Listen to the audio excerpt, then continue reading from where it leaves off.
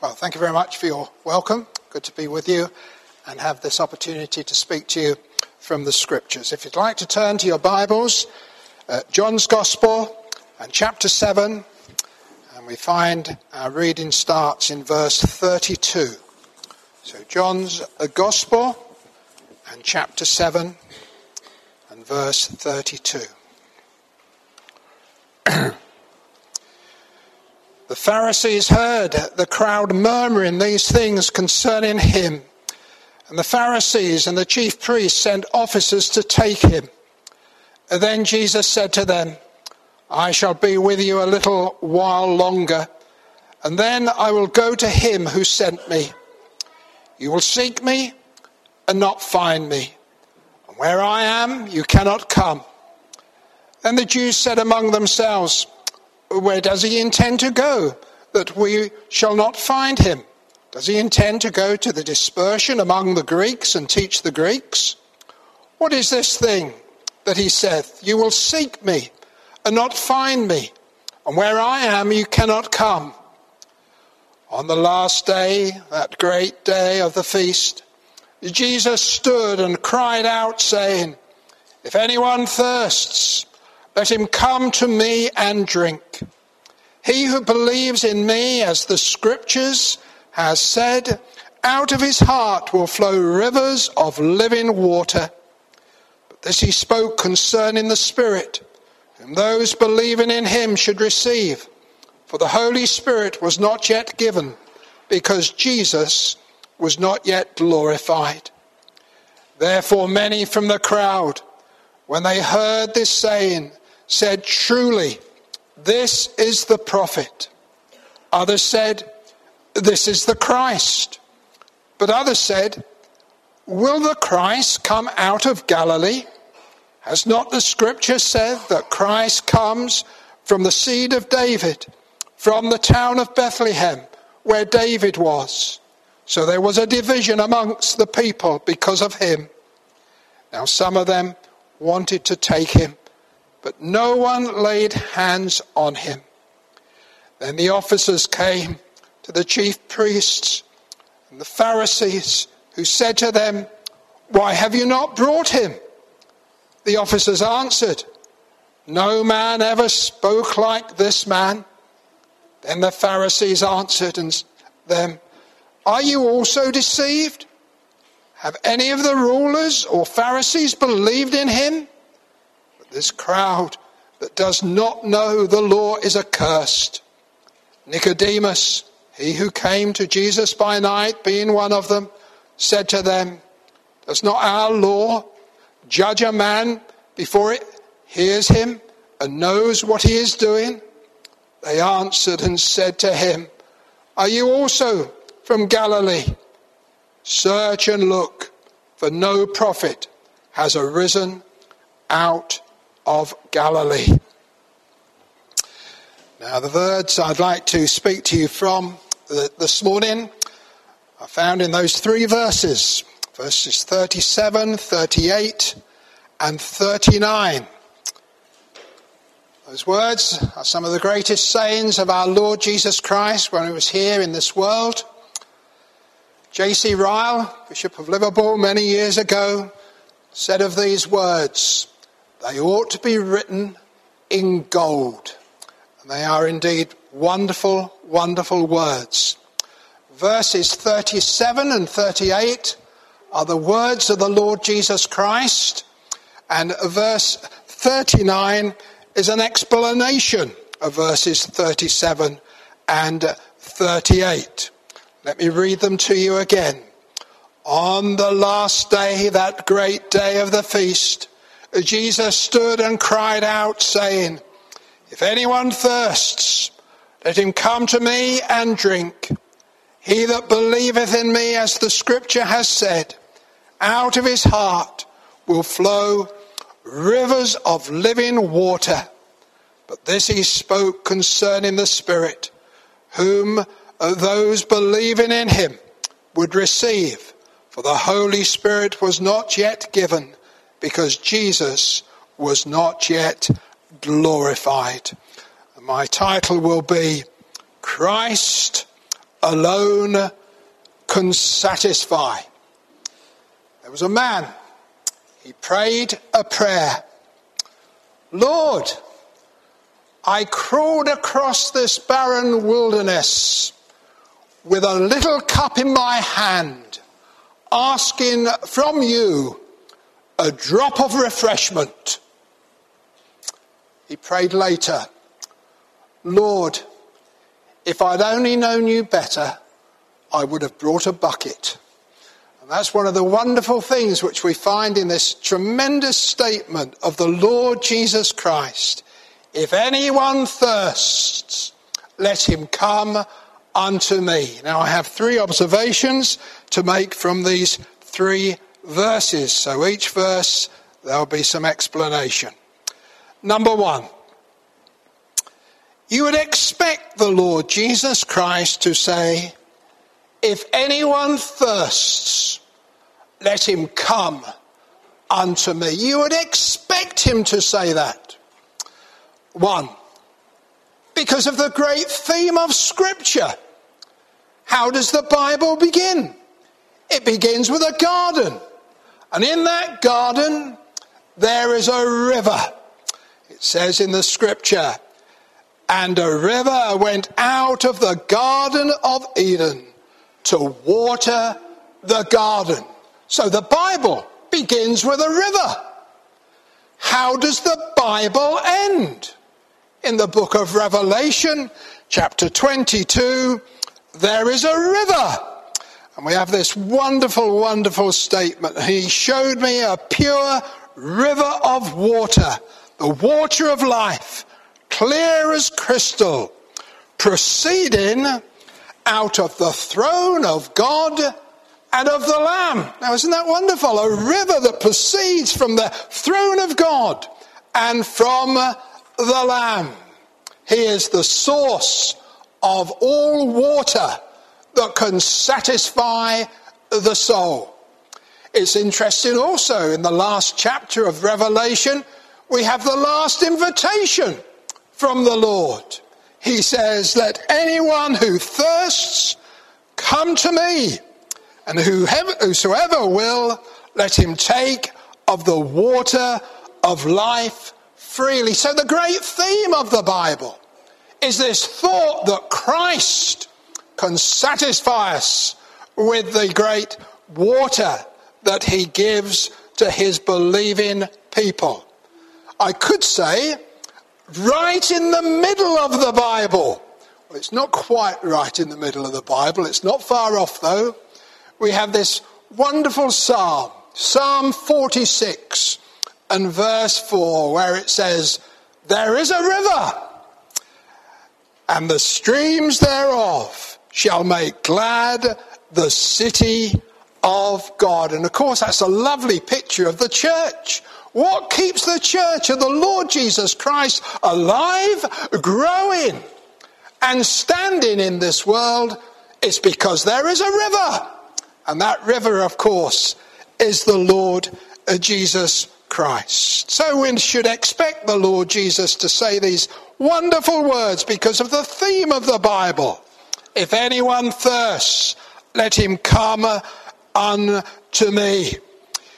Now, you'd expect the Lord Jesus Christ to say these words because of the types, or if you like, the pictures or the illustrations that we find in the Bible. If you look at the beginning of this chapter, it says, now the Jews' feast of the tabernacles was at hand. It was set aside to remind God's people that for 40 years in the wilderness, God's people of old were sustained by the Lord. Now, you will remember that there was one occasion when shortly after they'd returned, got out of Egypt, and there they were in the wilderness, there was no water. And the people began to groan and moan because there was no water. And the Lord said to Moses, you see that rock? I want you to take your rod and I want you to smite the rock. And he did. And out from that rock, it wasn't a few drops of water. It was a mighty river, a gushing water coming from the rock. And it was that water that sustained them throughout their wilderness journeys. We learn in 1 Corinthians chapter 10 and verse 4, we learn that rock was Christ. And what a wonderful illustration that is. Our Lord Jesus Christ, there on the cross of Calvary, was smitten by God in order that there might be everlasting life for his people. As the old hymn puts it, grace is flowing like a river. Millions there have been supplied. Still it flows forever from the Saviour's wounded side. And that's the great joy of being a Christian, of knowing Christ and knowing this wonderful statement, if anyone thirsts, let him come to me and drink. And of course, you'd expect the Lord Jesus to say these words because of the visions of the Bible. In Ezekiel chapter 47, there is a vision. It is a vision. God is in his temple. And from the doors of the temple there flows a river. And as the river flows, it gets deeper and deeper and deeper. And it flows into the desert. It seems a bit strange. It goes uphill and downhill. But as it flows through the desert, beside the river, trees grow. It's fruitful. And that river, it flows down into the Dead Sea. Now, what's the Dead Sea famous for? You've got it. It's dead. Nothing lives in the Dead Sea. But as this river that flows from the temple of God comes to the Dead Sea, there's life. There's trees all around the Dead Sea, and there's fish in abundance. And the fishermen are having a great time. And it says that the river healed the Dead Sea. What a wonderful picture that is. Where there was deadness, there is now life. And it reminds us of the glories of the gospel of our Lord Jesus Christ. If anyone who thirsts, let him come to me. Where there is deadness, spiritual deadness, there comes life. And people are alive in the Lord Jesus Christ.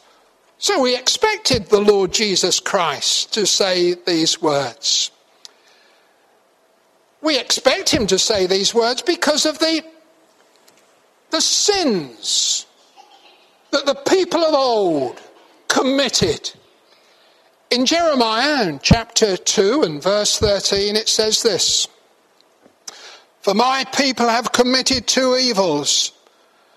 They have forsaken me, the fountain of living waters, and have hewed out systems, broken systems, that can hold no waters."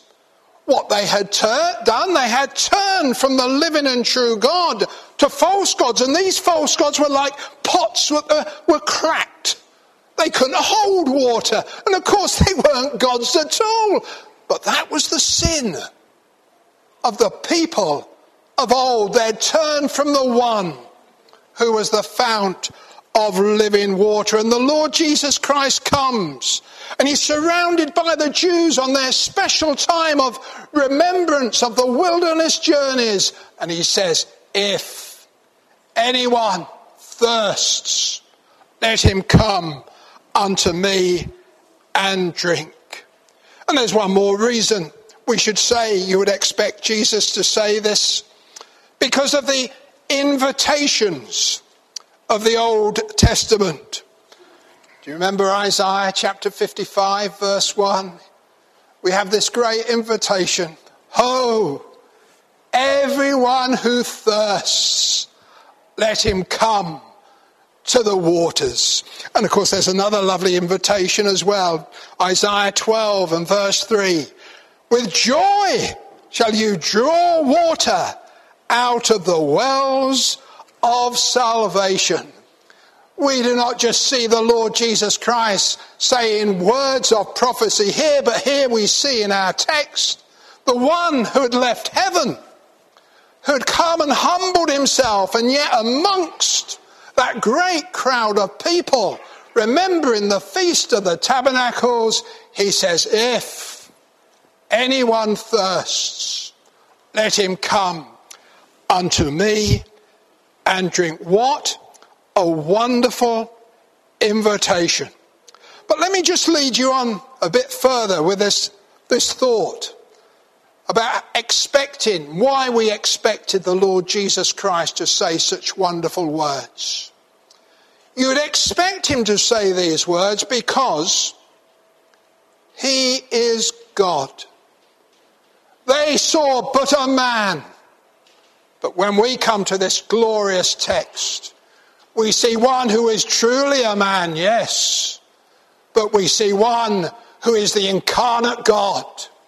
And he says, if any man thirsts, let him come unto me and drink. And of course, this is what we believe as Christians. There is only one who can satisfy the eternal soul that you have. And it is Christ. Nothing else can satisfy an eternal soul such as we have, but Christ, because he is God. Let me observe three things. When the Lord Jesus Christ said these words, he was surrounded by unbelief. Now remember what characterized the journeys in the wilderness. Why didn't they enter into the promised land? They didn't believe. There was unbelief. God can't do it. Let's go back to Egypt, they said. Unbelief. But here is the Lord Jesus. He is surrounded by unbelief. They wanted to kill him. They wanted to give him into the authorities' hands, to do away with him. And here he is, the Lord Jesus Christ, the one who is the God the Son, and they want to kill him. They are surrounded by unbelief. Now things do not change.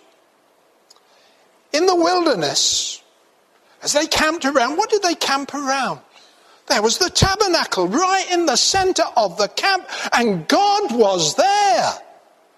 The cloud of God's presence was there, and the high priest could meet with God in the Holy of Holies once a year. And yet around in that camp was unbelief. Around the Lord Jesus Christ here is unbelief. And what characterizes men and women today? We are this little group of believers, many of us. But what are we surrounded by? Whether it's in the workplace or in the education world, in society in general, unbelief. And yet the Lord Jesus Christ, he says to an unbelieving world, if anyone thirsts, let him come unto me and drink. What an invitation. Let me observe something else. In 1994, John Major's government introduced the National Lottery. Shortly after, I had an invitation to go and speak at a coffee morning. And the title was this. I don't know really why I went really, but there again I went. The title was, Why I Will Not Be Buying a National Lottery Ticket. Well, I thought I was going to be fed to the lions. So I turned up at this coffee morning, and I was surrounded by people, and that was my title. And I said three things, and I can vaguely remember where I went. Now, I thought the first one they'd throw me out. I said, look, directly you buy a national lottery ticket, it reveals what's in your heart. You're covetous. You're greedy. You're not satisfied with what you've got. And that tells me what the Bible is right. That we all have a covetous heart. The second point was, the National Lottery says there'll be many who are made rich. But I said, do you know something? Many will be made poor. And they'll be set on a course of a habit of gambling. Do you know something? I think I was right, wasn't I? What's one of the big problems in our society today? Gambling. Lives are ruined. They live in poverty because of the addiction of gambling. And the third point was this. And those who are made rich, who win, they will soon discover that this world cannot satisfy. This world is an empty place. It promises so much, and yet it's empty. I remember once doing a job for a person who had won the National Lottery. Oh, it was a very nice house he'd built. Well, actually, it wasn't just one house. He'd built 3 nice houses, actually. And I often wonder what happened to that man. This world, it offers so much, and yet it is empty. The Lord Jesus Christ says to a world that is dissatisfied, full of covetousness, he says, if any man thirsts, let him come unto me. So an unbelieving world, a dissatisfied world. Thirdly, years ago, there were some Australian explorers, and they got lost in the desert. And just before they died, they wrote in the sand these words: lost, lost, lost, for lack of water. Isn't it strange? We live in an unbelieving world. We live in a dissatisfied world. Do you know what? We don't find many people who are thirsty for God, do we? We don't find many people who are longing to be forgiven of their sins. We don't see many people who want to move from unbelief to faith in Christ. And people, though they know their emptiness and their dissatisfaction, they do not come to Christ. But the Lord Jesus Christ says, if any man thirst, let him come unto me and drink. And if the person does not come to the Lord Jesus Christ and drink of his salvation, they are lost, lost, lost for all of eternity. What a statement our Lord Jesus Christ makes. I just want to make one more comment under this thought. You would expect Jesus to say this. Can I just say, this is my longest point. My other 2 points are not quite as long, all right? Just imagine. Well, can I just observe, first of all, in verse 37, how Jesus said these words. On the last day, that great day of the feast, Jesus stood and cried out. Did you notice that? He stood. Now, when he gave the Sermon on the Mount, he sat. There was another occasion when he sat in a boat and taught. But on this occasion, he stood and he cried out. Now, just imagine you're in a house and someone comes to you and says, I don't know if you're interested, but I've got a bit of information.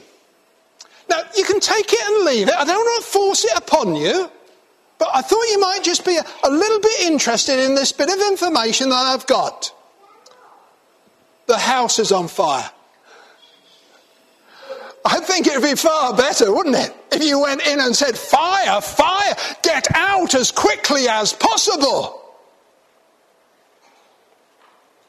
The Lord Jesus stood and cried, if anyone thirsts, let him come unto me and drink.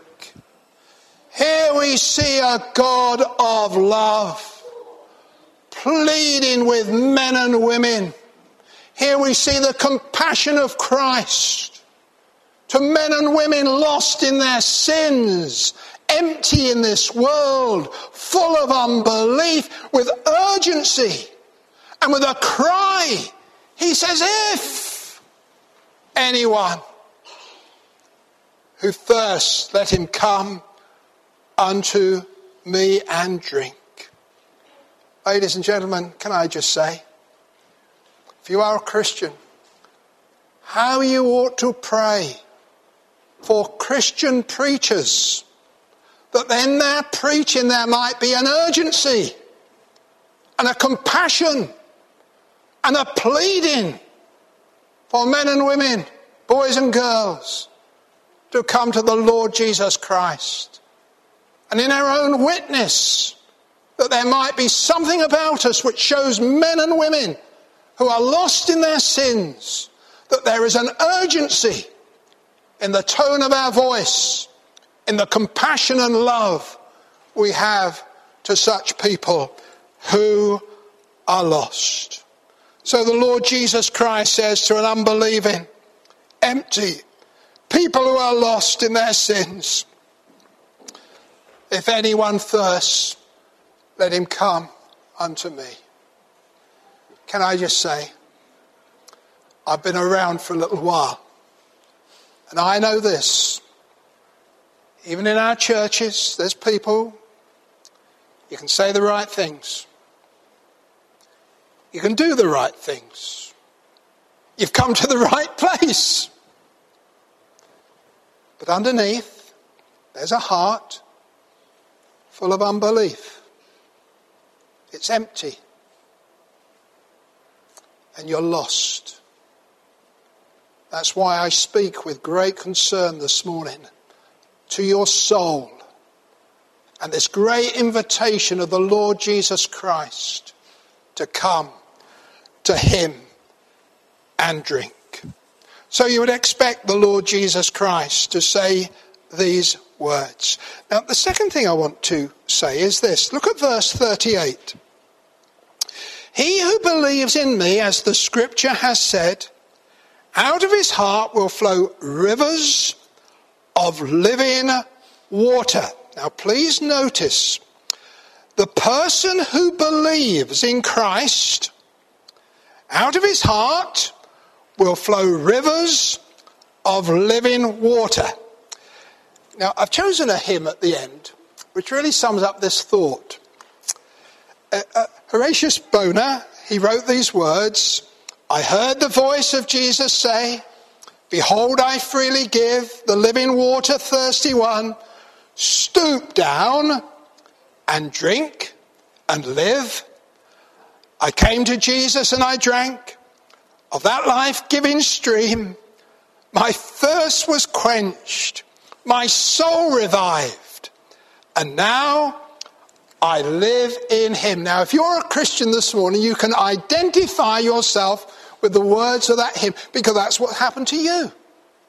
You heard the call of Christ, and you came to Christ. You humbly came to Christ. You stooped down because you knew you were a sinner and you needed Christ. And in a wonderful miracle of grace, you took of that living water that Christ gives to needy sinners. And of course, this is the experience of so many. But now I want you to notice something else. First of all, let me give you a little illustration.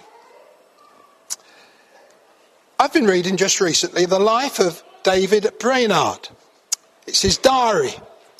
He was born in 1718, converted at the age of 21. He became a missionary to the North American Indians, and he died 1747 at the age of 29. Hadn't been a Christian very long, had he? But in that life, there was poured wonderful service for the Lord Jesus Christ. In fact, he was converted through our text. If anyone thirsts, let him come to me and drink. And he reasoned this. He says there's only one condition that a person can come to Christ. They need to be thirsty. There's only one command in the text. It is to come. And there is only one satisfaction a person can experience, and that is to drink of Christ. Now, how do you know that you have been born again? How do you know that you're a real Christian? Well, this is the answer. It's in our text. It says, out of his heart will flow rivers of living water. And of course, he is speaking of God, the Holy Spirit. So what happens at conversion? Salvation is poured into a person's life. There is new life in Christ. The Holy Spirit comes and lives in a person at conversion. But the sign that a person is converted is out of their heart pours rivers of living water. Now let me illustrate it by the life of David Brainerd. First of all, he argues this. In the person that has been born again, there will be sacrificial service. He said these wonderful words. He says, I care not where or how I live, what hardships I go through, so long as I can gain souls for Christ. And the moment he was converted, there came a burden on his life to take the gospel to others. It took him to the North American Indians. David Brainerd did not enjoy good health. He had to sleep in dangerous conditions in forests. He literally rode thousands of miles on horseback, and yet he took the gospel to the North American Indians. So he said there'll be sacrificial service. He says there'll be spiritual discipline. When giving advice to other young Christians, he said this: when you cease from your labour, in other words, your daily work, fill up your time in reading, meditation and prayer. And while your hands are labouring, let your heart be employed as much as possible in divine thoughts. And David Brainerd said this about his own life. He said, my soul often mourned of more time and opportunity to be alone with God. So there was sacrificial service, spiritual discipline, and then he says this, selfless love. This is a word for today, isn't it? Selfless love. We live in a very selfish society, don't we? And sometimes it spills over into the church. He said this, oh, that I could spend my every moment of my life to the glory of God. And from the moment of his conversion, there flowed from him these great emphasis of reaching these North American Indians with the gospel.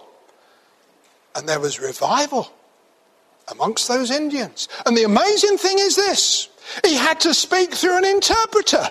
And generally his interpreter was not a Christian. And yet God used it in such a wonderful, wonderful way. Now I'm not asking you to be a David Brainerd. But I am asking you this.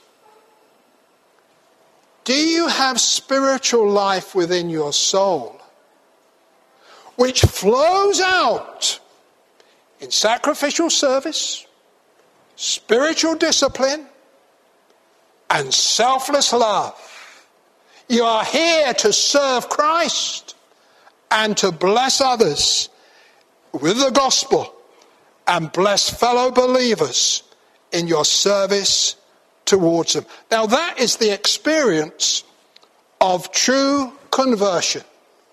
When the Holy Spirit at conversion is poured within you, it flows from you. And forgive the pun, you have to keep filling up your tank. Because I'm not talking about petrol and diesel, I'm talking about the Holy Spirit.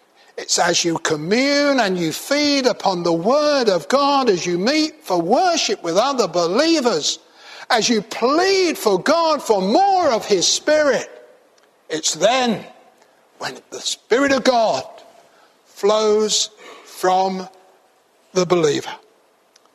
Now that's my second thing. That's the experience of the Christian. Now I've got one more thing to say, and it's an explanation. This is verse 39. But this he spoke concerning the Spirit, whom those believing in him would receive. For the Holy Spirit was not yet given, because Jesus was not yet glorified. The Holy Spirit would come in a very wonderful, abundant way after the Lord Jesus Christ was glorified, after he'd gone to the cross to suffer for our sins at Calvary. Now, can I give you an illustration? It's a biblical illustration. It comes from the book of Leviticus. Leviticus chapter 14. Now, the book of Leviticus, I think you'll all agree, is quite a difficult book to read. But I call it God's picture book of salvation. Because as you dig deep, you discover there's pictures of salvation. In chapter 14, it's about how the leper might be cleansed. Leprosy is a horrible disease. It corrupts the body. But leprosy in the Bible is a picture of sin.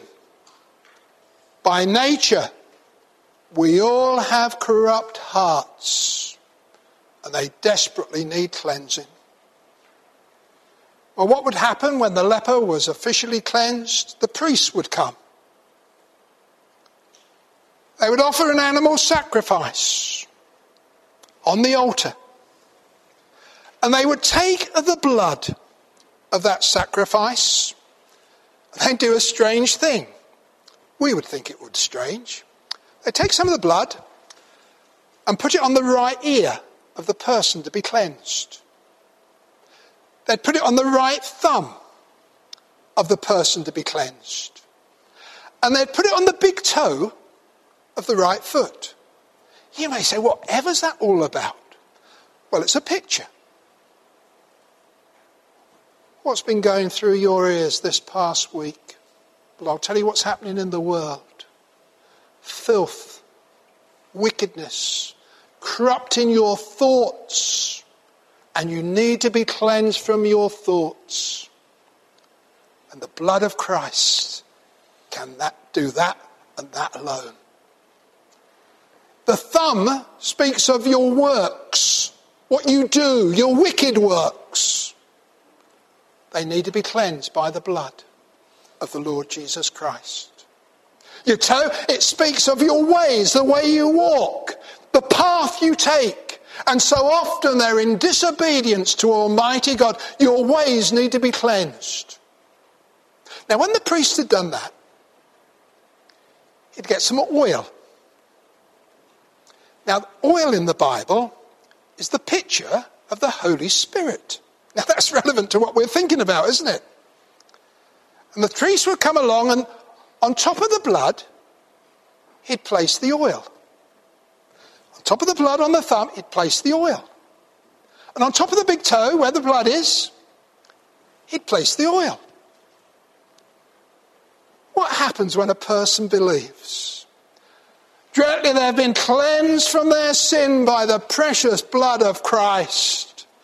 The Holy Spirit comes and cleanses up their thoughts and changes their doings and makes their ways more obedient to the Lord God Almighty. Now that is wonderful. But my principle is this. First the blood and then the oil. Now remember, the Lord Jesus Christ in our text is in his humility. He is humbled and he's going to the cross. And there he would suffer for our sins. And there he would cry, I thirst. Isn't it amazing? The one who is the fountain of living water cried, I thirst. What agony, what pain, what sufferings were our Lord Jesus Christ. What wrath he endured from his heavenly Father. And there on the cross he paid for our every sin. All of God's people's sins were paid for. What a sacrifice the Lord Jesus Christ accomplished on behalf of his people. He was buried. The third day he rose again. After 40 days, he ascends back to heaven, and heaven erupts. Truly our Lord Jesus Christ is glorified. And then 10 days later, the Spirit of God comes at Pentecost to infill the believer's heart. Remember, first the blood, then the oil. The order is the same in conversion. First the blood, and then the oil. Now, of course, John Newton got this so well. In evil long I took delight, unawed by shame or fear, till a new wonder struck my sight and stopped my wild career. I saw one hanging on a tree in agonies and blood, who fixed his loving eyes on me. As near the cross I stood, my conscience felt and owned the guilt, and fell in deep despair. I saw my sins his blood had spilt, and helped to nail him there. Another look he gave which said, I freely all forgive. This blood is for your ransom paid. I died that you might live. That is what happens when a person becomes a Christian. One moment the cross of the Lord Jesus Christ means nothing to them. But then the Lord works in your life. And the cross of Christ becomes everything to you. And the Lord comes and blesses you with salvation through the Holy Spirit. God the Son paying for your sin, and God the Holy Spirit bringing you into full assurance of salvation. Can I just say, I've heard people say this. We have the Holy Spirit, they say. But they deny the substitutionary death of our Lord Jesus Christ. My dear friends, they are not Christians. First the blood, then the Spirit. And the Christian, the true Christian, glories in the cross. But they are assured that that work has taken place in their heart because the Spirit of God is within them. I must conclude.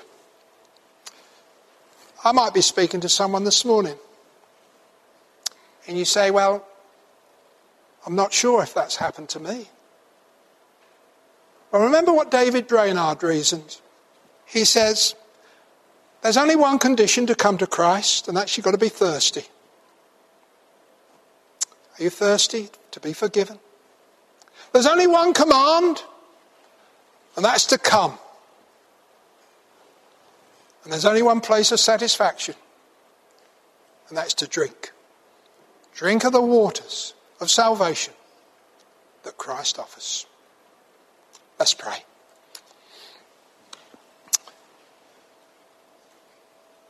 Our gracious God in heaven, we bow in these moments.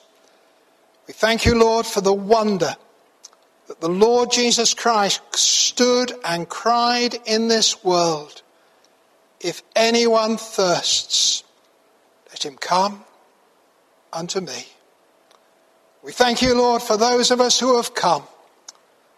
And we've known what it is to have the joy of being filled with those wonderful waters of salvation in our soul. And we pray, our most gracious God, that if any know not that great privilege, we pray that even today they might hear the call of Christ and come and drink. Thank you for your mercies, your kindness, and your great love that you have shown in the person of your dear Son, the Lord Jesus Christ. Accept our thanks in Jesus' name. Amen.